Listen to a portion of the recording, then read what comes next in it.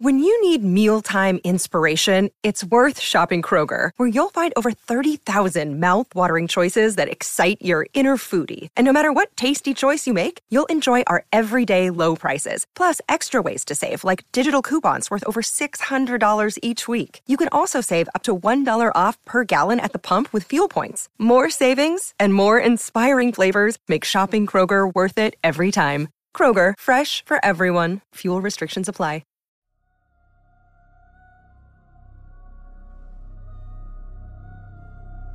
Hello and welcome to Season 4 of Creepypasta Myths.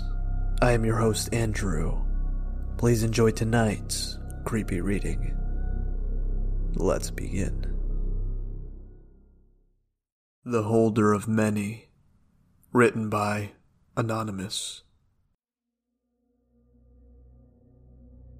It all started as a story, a single piece of text that people enjoyed to read. It was a way of passing the time with jolts of fear and suspense, wondering if it was real or not. People would read them, contemplate them, then laugh with their friends about them. I was one of those, one of the lucky ones, blessed with ignorance. Then I made a suggestion that I should start hunting the objects. My friends laughed at me, saying that they were just stories. I was just as doubtful as them, but something was nagging at me to continue. This much is all that I remember from my former life, my blissfully unaware life.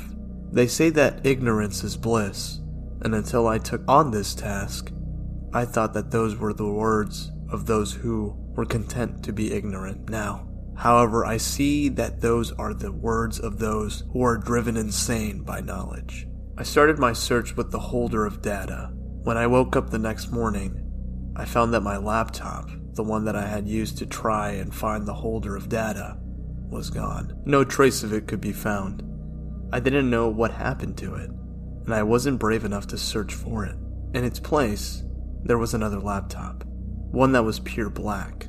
The lettering on the keyboard was legible to me, but somehow I recognized the symbols. I can't explain it much better than that. Everyone else who saw it thought that it was some strange language. A few said it was reminiscent of ancient Egyptian hieroglyphics. Others said that it was close to Arabic. No one could seem to pinpoint down what region, so I gave up trying to figure it out. I could understand this language, or rather, I could translate it into English. That was good enough for me. My second hunt was the holder of absence. That red ink is tempting. I want to so badly read the words that were scrawled across the paper, but I cannot bring myself to open the sheet and read it. I only looked through the thin lining of the material to confirm that it was, in fact, the object that I was searching for. I then, regrettably, had another read it, but the moment their eyes looked at the lettering, a blood-curdling scream rang through my ears, and they were gone. The paper that held laying on the floor where they stood. I tried to leave it behind, to avoid the temptation to open it, but no matter what I'd done, it found its way back into my pocket. Not even burning it worked, so eventually I gave up throwing it away, and now live with the temptation of opening the accursed paper. I next followed the holder of fortune. It wasn't a hard task per se. It was unnerving. I killed a man, a fellow seeker like me, who had become the holder of fortune. He failed his task and left hints on how to find him and how to claim its item. He begged for death, being unable to die or take his own life, so I gave him his wish. The holder of fortune is now dead, and I run the risk of becoming that holder myself. I earned a coin with no worth for my troubles, although something in my bones tells me it will one day be the most valuable object on the planet, or at least to me anyways. I will never let this out of my sight. I searched long and hard, finding more and more objects each month. Every time I found one, I felt a small tingle of joy swelling up inside of me, but at the same time, a burning desire to collect all of them, to gather them all together. The sword of the White King from the holder of peace has slain many of my foes, many whom have tried to stop my progress. Holders, seekers, and even civilians who have gotten in my way. I acquired many objects, guns, swords, clothing.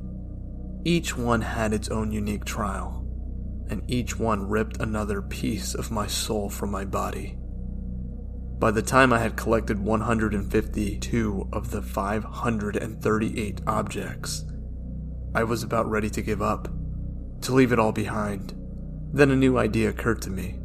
I shall write a piece, detailing a few of the objects that I have gathered, then leave them for other people to find, for other seekers to find. I shall become a holder. I am the holder of many. I hold 152 of the 538 objects, and I am tired. I beg of you to find me and end my existence by forcing me to read the red ink of paper. I will resist, no doubt, but you must subdue me by any means necessary. Do not hesitate. Do not waver in your trial, for the reward will be great. My only hope is that you do not succumb to madness.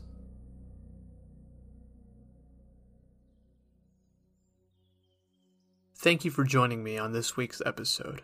If you haven't already, please subscribe to Spotify, Apple Podcasts, or wherever you like to listen to.